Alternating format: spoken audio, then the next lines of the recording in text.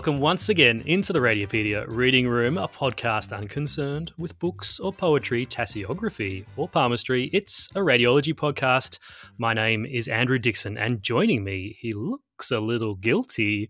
Was it the professor in the reading room with the muddler, perhaps? It's my co-host, Frank Gaylard. To try and murder someone with a muddler, that would have to be a very large drink that you were preparing. The largest mojito ever. Yeah, it would be. Yeah, Professor Plum in the greenhouse with the muddler or slapping his mint. This episode today, Frank, is a forensic radiology themed episode for the main segment. So hence I thought I'd go with a bit of a Cluedo reference up top. So we're going to be listening back to a panel discussion from Radiopedia 2022 featuring Jeremy Jones, Chris O'Donnell and Claire Robinson. So looking forward to listening to that. Excellent. I've only ever played Cluedo once or twice, I think. I love the idea of board games. My son and I, my eldest son, who loves the idea of board games, especially really complicated ones, we'll go to Mind Games, which is our local game shop, and we'll look through all the board games and pick one, and then come home and read the 30 or 40 page manual of how to play. It can be massive, yeah. And then we play it like once, and then it's like, it goes on the shelf. It's really more the fun of picking the board game than the actual playing it. It's also hard because my youngest son, he doesn't mind board games provided he wins. All right. That's not that much fun because the one fun part about playing board games with 10-year-olds is defeating them.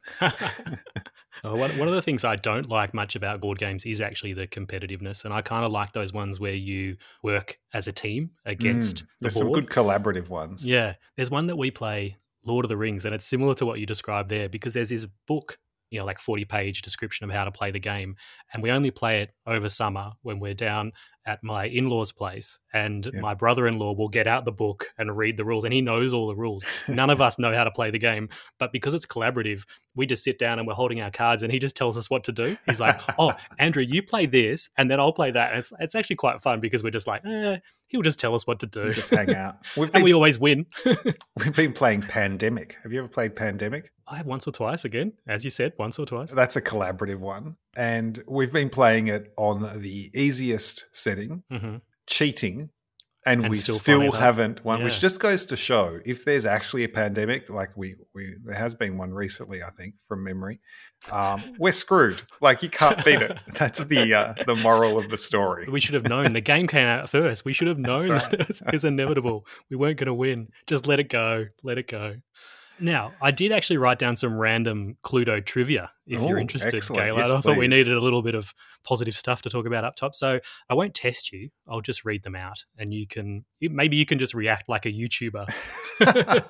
Just be over the top excited. The 10 most amazing things you've never heard about Cluedo. Oh, sorry, I haven't got 10, but that's okay. The 5. Now, so the Cluedo board game was invented in the early 1940s by Anthony Pratt and his wife Elva, who came up with it while they were holed up at their home in Birmingham during World War II air raids. And they patented it, and then they sold it to UK games manufacturer Waddington's in 1948. So they named it Cluedo, which is a blend of the word clue and Ludo. Ludo was the name of the game in the 19th century. That's Latin for I play. So there was kind of this already existing game. So they're kind of doing a play on words there. But then when Parker Brothers picked up the rights and took it into America in 1949, so just a year later, they shortened it down to Clue. So the Americans know it as Clue, whereas I think in Australia we pretty much call it Cluedo, right? Yeah, absolutely. What is it with this renaming of things? Americans do it all the time. They do it all the time. Harry Potter, Sorcerer's Stone was, what was it, Philosopher's Stone? Yeah. So they changed it to Sorcerer's Stone. Apparently Philosopher didn't sound right to them. It happens the other way as well. I remember that, Die Hard 4.0 in Australia. In America, that was actually called Live Free and Die Hard because apparently there's a state motto in Massachusetts, which is live free or die or something like that. So that was a kind of a known saying for them. And there's lots of examples, actually. I looked it up on Wikipedia earlier today. Yeah. There's lots of examples where, things have been changed just because, there might be overlap between how things are interpreted in different parts of the world. There are some words that you can definitely understand why you would change it. I remember one of my ex-girlfriends, she went on exchange exchange to America, and she arrived at the family home where she was staying. And the father was there, and the daughter, who was going to be her classmate, or whatever you call it, wasn't there yet. And he was showing her around the house, and they got to the mantelpiece, and the father said, "Oh yes, and there's, Helen. She's the one with the enormous fanny." And I mean, for our listeners, the word fanny has a distinctly different meaning in America to Australia and the UK. And it would be very inappropriate for a father to comment on someone's fanny. Yeah, fanny pack is definitely a word we don't use here. The other one that I remember, I think this was from like a Winter Olympic Games way back, and there was a brand big in Canada and maybe the US as well called Roots. And again, everyone's talking about, oh, how good's Roots? It means a different thing in Australia when you're rooting. But surely philosopher and sorcerer are both words that are recognised. I think so. I think that was the very first Harry Potter book, and it was still very much unknown. I think if they had their time again and they knew it was going to be a success, they wouldn't have argued on the title. They would have gone, whatever you like, JK. We're happy with that. Right. But perhaps, we should call this podcast different things in different parts of the world, because, in Australia, we tend to call it, well, at least at my hospital, we call it the reporting room rather than the reading room. So maybe this should be the Radiopedia reporting room podcast in Australia, but the reading room podcast in the US. We are, at my hospital, we call it the bunker, where you do the reading. But I did bring the expression to do a readout back with me from Canada. I don't think there's a good alternative expression in Australian to the act of going through cases. We do that as well. We call it, reading out. You're rostered to do a readout. So you go and sit with the overnight registrar and read out their cases with them. But generally, we still refer to it as a reporting room rather than a reading room. But I wonder if there are different terms in different parts. Well, let us know in the comments. Is that YouTube enough? I've got more little random facts here. Oh, yes, good. Okay, so the original murder implements, weapons, they were sketched by Elva herself, and apparently they were quite gruesome. So there was an axe and a cudgel, which is a stick, kind of like a muddler, I guess, Yes. a small bomb, a rope, a dagger, a revolver, a hypodermic needle. That's cool.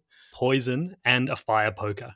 So they were the originals. And then, so they kept the rope and the gun and the dagger, and then added 3 new weapons. Do you know what the 3 weapons were that they added? No, you're not a big enough fan of the game. No. The candlestick? But aren't they all blunt instruments? They kind of are. Because, the dagger's not. And no, the revolver. Remind me of the game. You have to work out who the murderer was and what the weapon was, right? Correct, yeah, the 3 things. How could you confuse a rope with a small bomb? Surely even the most amateur of forensic pathologists would be able to distinguish between those. That is true. So therefore, they probably did try and go towards more blunt force objects. This is related to the topic for today. So a candlestick, a wrench, and a lead pipe, the classic. With the lead pipe. That would be hard to distinguish, right? The idea of the game is you don't get to examine the body, unfortunately. That would be better. Now, more random facts. Colonel Mustard was originally Colonel Yellow. I think Mustard's a better choice. Much. And then in 2008, Hasbro in the US, they revised the game and brought in a trophy and an axe. They brought back the axe and a baseball bat as new weapons. And they switched the Colonel from being a war hero to being a sports hero. So a few little changes. And then in 2016, the housekeeper, so Mrs. White, she was permanently killed off, tragic, and replaced with a new character, Dr. Orchid, a female scientist.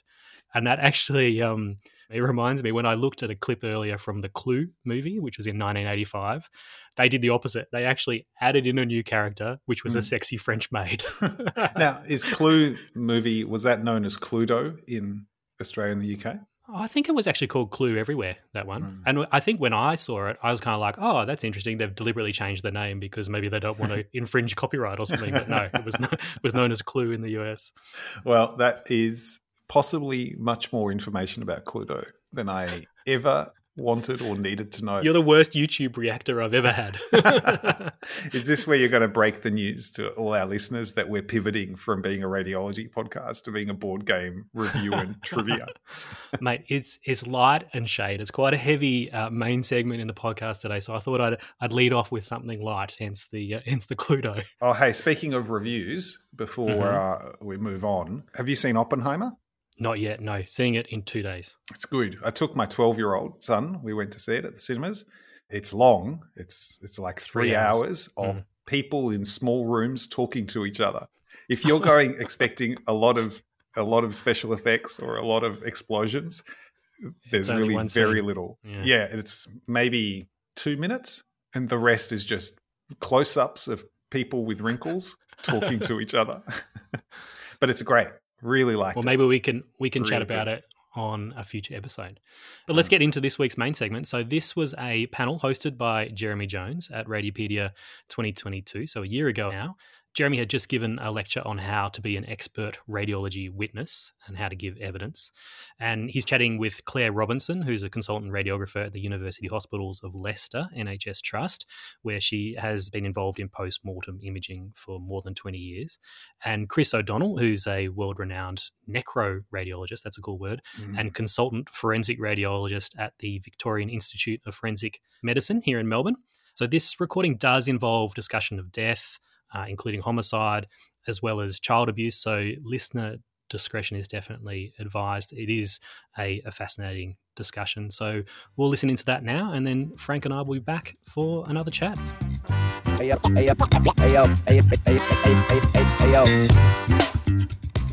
I'm joined today by Doctors Claire Robinson from Leicester and Chris O'Donnell from Melbourne. Hi guys, it's great to have you with us. Now, I've got a couple of questions just off the back of those talks.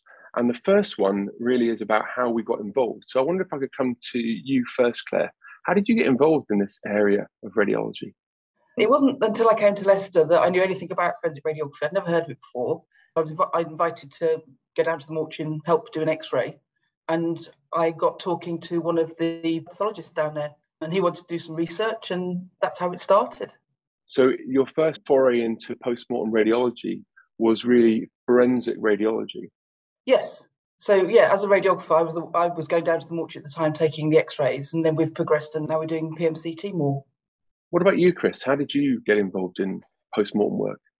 I'm a clinical radiologist, and I was getting a bit bored with my clinical work, so I made an approach to our Institute of Forensic Medicine here in 2002. One of my colleagues' wife is actually a forensic pathologist, so at a Christmas party I just said, can I come along? And she said yes. So we start off with just plain films, and I've always had this sort of aim of trying to get clinical imaging or the techniques that we have in clinical imaging into forensic post-mortem imaging. And so it was a slow process. We had computed radiography, then we got digital radiography, and we managed to get a CT scanner in the mortuary, and we're up to our third CT now, and just in the process of tendering for MRI. So it's been a sort of slowly progressive process since I started in 2002. A CT scan went in 2005, and next year we'll have MRI. So it's been a sort of slowly progressive process of just getting it installed, and now pathologists are absolutely dependent on it. So now we've become a really important part of medico-legal death investigations. So they can't do without us. If we break down, the pathologists start screaming because they want the scans. Yeah, and that came across in your talk, just the idea that actually the CT is really helpful for making the pathologists making decisions that they need to make. You say you've got 3 CT scanners? No. Third. Oh, this is your third. We've replaced, yes. We started with a Toshiba. That went for about 6 or 7 years, and then we replaced that with a Siemens. We're just about to upgrade to a new one this year. Because you really put the CTs through their paces. I mean, you're doing head to toe. We probably do 25 to 30 cases a day, and they're head to toe scans, full bore. There's no dose modulation or anything. It's just full bore radiation dose. So it really slams the tubes. And the first scanner we had really was a big problem. We were burning tubes out left, right, and centre. The Stratton tube in the Siemens is a lot better, and we haven't had as many problems. But it does take a toll on the scanners. So after sort of 6, 7 years, they're having more and more problems with maintenance and so forth. So that's why we have to keep upgrading. And plus, we want to get the new stuff. We do a lot of dual energy, spectral imaging. So we want to try and keep up to date as well with the latest technologies, as well as just making sure that we've got something that's robust. So, Claire, as a radiographer, how did you feel about the first time you scanned a dead person and had the scanner up at full whack? Yes, it was a little unnerving. It really is a balance because we still use clinical scanners. So all of our post-mortem work is done on a scanner that is still used for clinical radiology. So we have to have that balance that we do the best quality imaging that we can for the post-mortem work, as Chris has said, but we don't burn our tube out because obviously we don't want to ruin a clinical scanner. So it's a fine line, it's a balance, but we scan every 15 minutes for the deceased. And as long as you don't push it too hard, it doesn't seem to be taking too much of a toll on our scanner. What sort of numbers are you doing then? We scan about 8 or 10 patients a day. We only have the scanner for half a day each, Monday to Friday. And that meets the demand that's placed on us at the moment.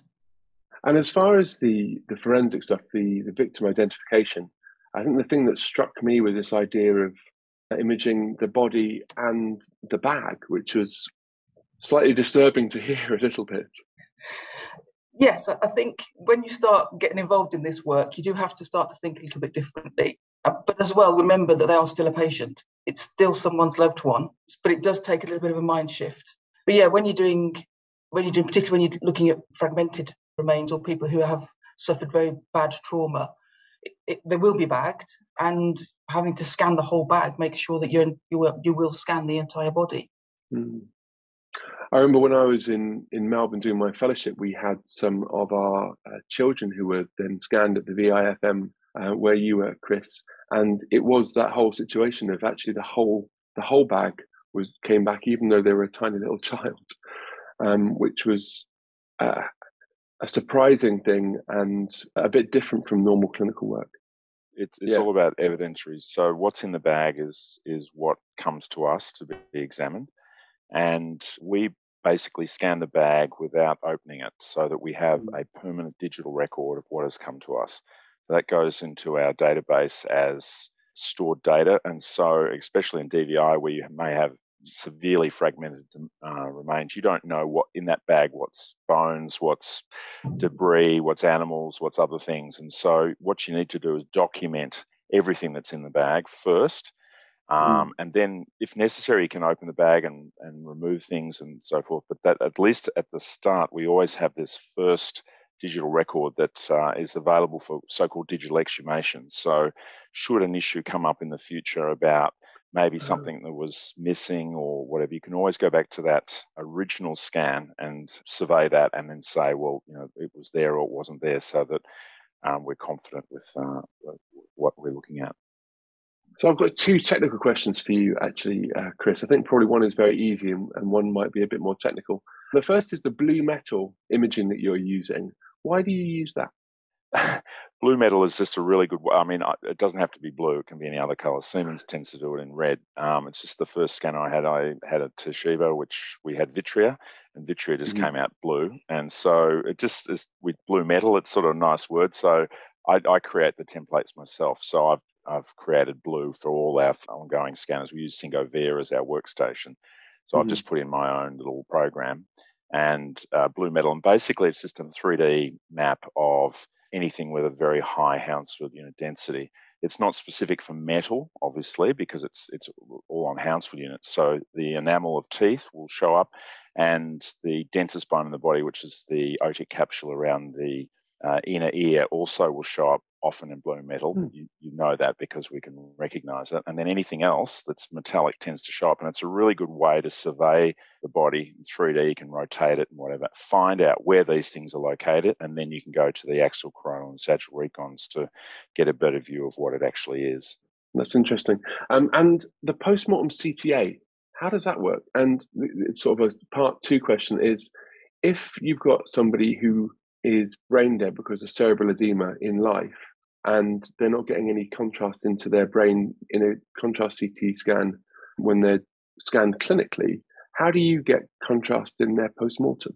So I'll answer two questions. First is CT angiography. Claire does it a bit differently in Leicester, we have a technique of whole body CT angiography. So we cannulate usually the femoral artery and the femoral vein, and we basically just fill the entire vascular system with contrast. So it's about 3 litres of contrast diluted in a 1 in 10 solution using a substance called polyethylene glycol, which is a bit like warm honey.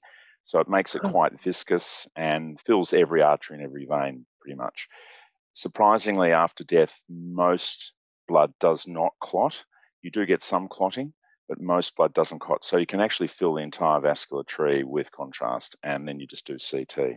So we use it as a whole body assessment. Now, sometimes that's overkill. If we want to do, for example, an intracranial angiogram, we might just cannulate individual arteries directly.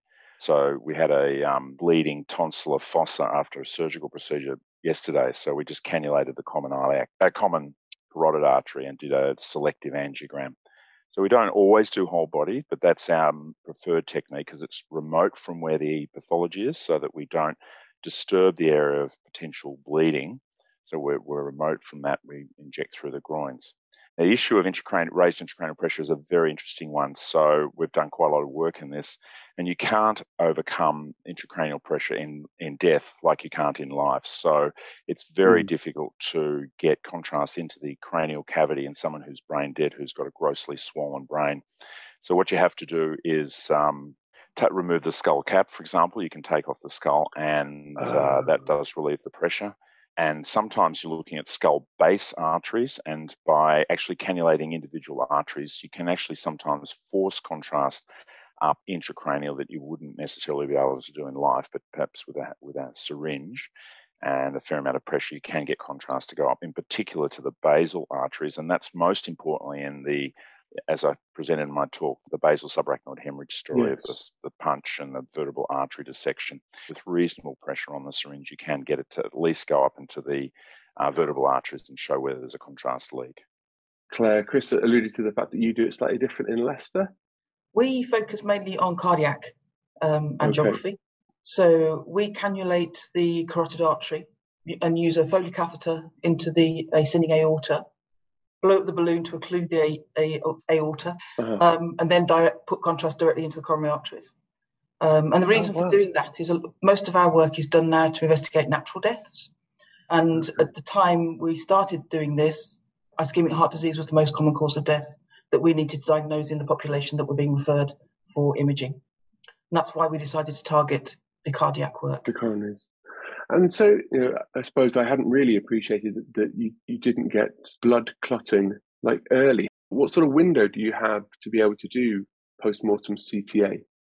It doesn't clot. It stays liquid. So you have plenty of time. In fact, even in decomposed body, you can do angiography. It's not as good, but you can certainly do it. It's not a timing issue. It's just some people clot some vessels more than others. The major problems, pulmonary arteries, I would say, and that's one of the main problems with postmortem CTA is that you can't really differentiate antemortem from postmortem clot in pulmonary arteries to look for pulmonary embolism. But most other arteries, the aorta and the heart and so forth, there's usually not that much clot. The blood remains liquid.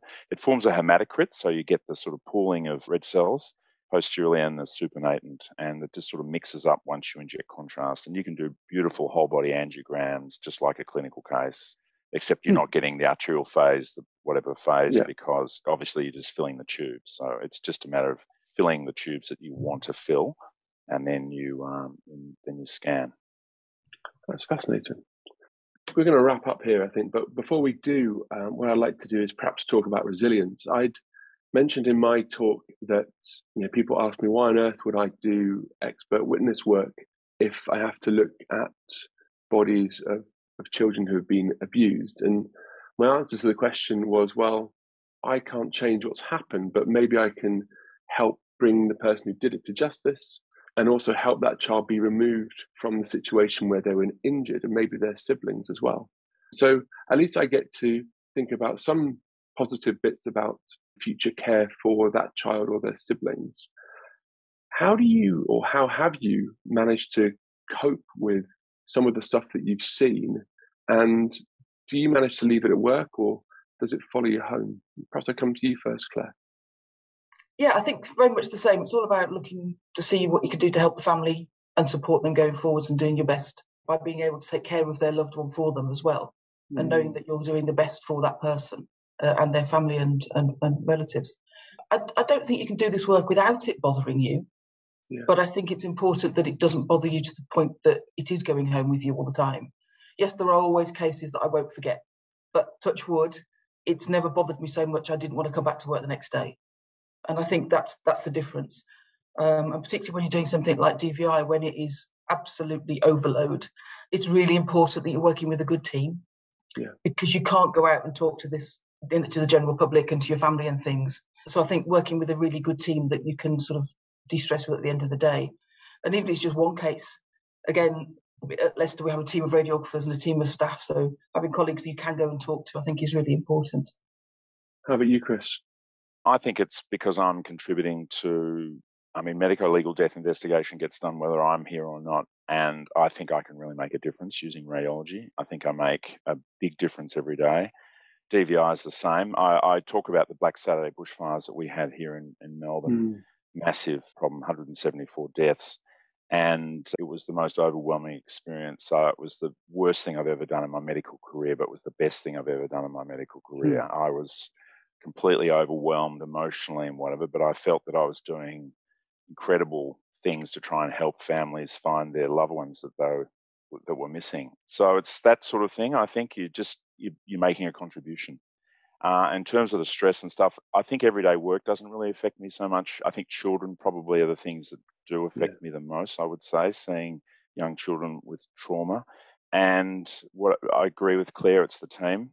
After the DVI, every night after the DVI, we'd all go to the pub and sit and have a drink and just talk amongst ourselves, because that's all we could talk to. But just debriefing, just getting out of your system, I think. And fortunately, like Claire, I've been doing it for a long time now. It doesn't seem to have affected me. Maybe I should ask my wife about that. But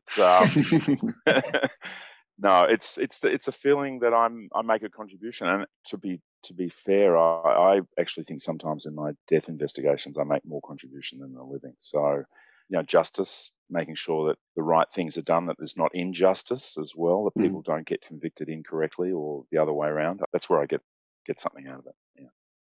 Fantastic. Well, thank you both for joining me today for this panel. Thank you for your talks for Radiopedia, and I hope we see you again soon. Thanks, Jeremy. Thank you.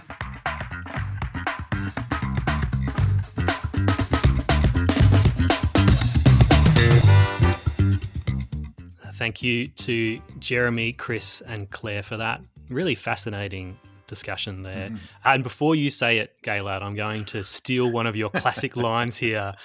I'm just glad we have people like Jeremy, Chris, and Claire who deal with important areas like this. Very much. And the subtext of that line is always, because I'm glad I don't have to do it.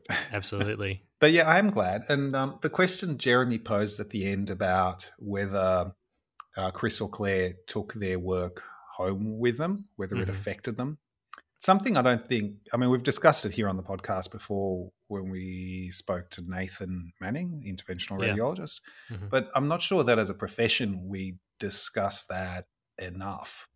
Our job is deeply abnormal compared to normal human experience. We see things every day, and in the case of radiologists, not directly necessarily, but we see new diagnosis of cancer or death or strokes, etc., multiple times every day, and you just become sort of endured to it. It remains really weird that that's the case. And I was thinking about this just yesterday. I gave a tute to some of my trainees in the morning. I have to admit that I went in there a little bit punchy and grouchy. I haven't been around the department as much as I usually am, so I don't know these guys as much. And it's like, you're only 170 days away from your exam. And as I say to my two kids, just do better. But I was speaking to my fellow David afterwards, and he said, if it takes a bit of fear of your tutes for them to study harder, that's probably a good thing.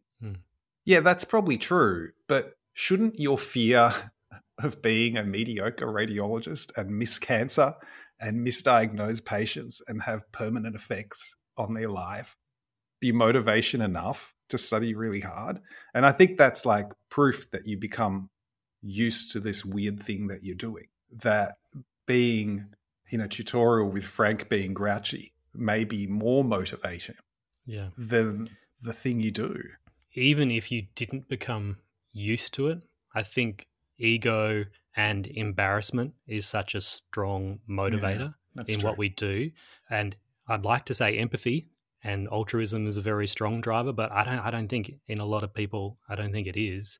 And the more I get on in years in radiology, the more, unfortunately, I see less and less of that empathy. Well, I think partly that's because we're more and more remote from the patient that's on the other end of the scanner. If the patient's in front of you, it's easier to be more empathic. Yeah. But yeah, no, I agree. The motivation for those, particularly those hot seat type practice sessions, is very much, I don't want to embarrass myself in front of not only Frank, but my other trainees. And so that's what really drives them. But yeah, in the back of your mind, hopefully you're thinking they're doing this because they want to be a really good radiologist and help patients. The stakes are high, right? Like you forget it because you do it 50 times or 100 times a day. But every scan that comes up, the stakes are potentially literally life and death. And that is a bizarre thing to do as your daily job. Anyway. I think there's a stealth goat in this somewhere, Gayla. There's something here. It's not as strong as some of your goats, but there's something. This is we've had a necroradiologist and a stealth goat. Now, is there anything else to chat about from this panel discussion? Right. Yep. Sorry. I think this fortnightly podcast thing means I'm in goat withdrawal. So you have to throw sneak it in. a few in. No, there were a couple of things that I really struck me and I wanted to bring up. The first thing that was only sort of touched on was the idea of cerebral swelling post-mortem. Oh, they did mention a brain at some point. They did. You'd latch onto that. I suddenly focused. It's like my cocktail reflex. But there's this idea that this misunderstanding of cytotoxic edema that is throughout pretty much everyone who talks about it, everyone who teaches it, everything you read about it talks about cytotoxic edema being a cause of brain swelling. Mm-hmm. And it's not. And that's why if you suddenly die of a cardiac arrest, post-mortem imaging won't show a lot of cerebral swelling. It'll show cytotoxic edema, meaning fluid. Intracellular fluid. Well, yeah, fluid from the extracellular compartment will move into cells and you'll get cellular swelling. But because there's just that much fluid, there's no extra mass. To get mass effect, you need to have circulation bringing in more water. And so really with cytotoxic edema leads to this thing that people don't talk about called osmotic edema, which is where you pull in additional fluid from capillaries to replenish the extracellular space. And that's what gives you cerebral swelling.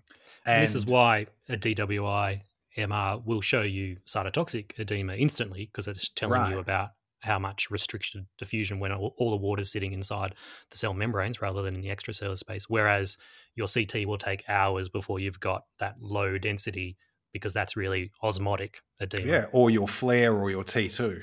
Yeah. And so you really need that perfusion, that cardiac circulation to allow swelling. And in fact, why non-reperfused infarcts don't swell as much as those that where the clot breaks down or where you have clot retrieval, but an infarct anyway. They swell a lot more. Anyway, that was something that only caught my attention because I remember being surprised at thinking, oh, yeah, brains, why do these post-mortem MRIs not look like people who have had a terrible hypoxic ischemic brain injury? And that's the reason. But the other one was something I'd never known before, and that was the comment Chris made about blood not clotting, which I found surprising. So I did a little bit of reading. Oh, good one. Which I've brought to class. And I found an article titled Biochemistry Changes That Occur After Death, Potential Markers for Determining Post-Mortem Interval by Donaldson and Lamont from 2013. And I think I'd like Donaldson and Lamont because the first sentence of this study is death is likely to result in very extensive biochemical changes in all body tissues. Yep. We're not certain. We think it's likely. Anyway, it goes on to say that in a corpse, the plasma pH decrease is significant and is thought to activate fibrinolysin enzymes, which prevent blood clotting, resulting in an increase in fluidity of blood. It suggests there are two causes for this drop in pH in a corpse that don't occur in a test tube of blood where you're used to seeing blood clot, or in a kidney dish during surgery or something. And it says, firstly, blood in a tube has no glucose store to supply fuel for anaerobic metabolism, and consequently, no significant lactate accumulation occurs to help lower the pH. And secondly, erythrocytes do not contain lysosomes, so autolysis does not occur, meaning acidic cellular metabolites such as carbon dioxide, hydrogen ions, formic acid, lactic acid that generate inside cells are not released rapidly from lysing cells to significantly lower pH, as would occur in a corpse. So there you go. Yeah, it was interesting that they can still perform, other than maybe in the pulmonary arteries where sometimes they do get that post-mortem clot, that they can still perform angiograms. It's amazing. You just assume that stuff would stop moving and then clot off. I always thought that maybe it had something to do with the air. Exposure to the air would also cause the blood to clot, but maybe that's just a myth. Well, no, that's true, because air embolism causes microemboli. That's not just bubbles, I don't think. I would love to do some kind of observership or something at the Forensic Institute just to see some of this stuff. It would be fascinating, I think. Anything else to chat about? I think that's probably okay. I think we should wrap it up. So how can people get in contact with us, Frank? Well, we're at Radiopedia on Twitter and Instagram, as well as at Frank Gayland and at Dr. Andrew Dixon. And you can, of course, email us at a podcast@radiopedia.org with any ideas and or feedback. Yep. So should we have different names for the podcast in different parts of the world? Do you call your reporting room a reporting room or a reading room, or what else do you call it? Let us know. Do you like Frank's little "just do better" motto? It's positive parenting. Should that be the podcast motto? Let us know. Write into us. And if you want to help support Radiopedia, then you can become a paid supporter via the website or purchase an all-access pass to our online courses and our annual virtual conference. In doing so, you'll be helping us to give free conference access to people in 125 low and middle-income countries. I've been sorting something out related to this week, Gaylard. We had a very, very high bandwidth use for our conference streams because we have free access in all these low and middle income countries and a potential very high bill to pay. So we're working on that. That's what happens when 6,000 or 7,000 people attend a conference. I won't say which video provider we're in conversations with, but we're working our way through it, and we're hoping to maintain our viability into the future. Well, how about this? If said video provider does give us a significant discount, we may mention them next podcast. Yep. Frank will give his very best YouTube reactions to it. Oh my God, this is the best video provider. And what else can people do to help us out, Frank? And of course, you can also help us out by leaving a 5-star review in the podcast app of your choosing. Absolutely. All right. We'll catch you all again sometime soon in the reading room. Or in the library with the wrench. Stay rad, everyone. Stay rad. Yeah, look out for those cudgels, Gaylard. And stealth goats. Stealth goats. All right, see you in a couple of weeks, and maybe we'll talk about Oppenheimer.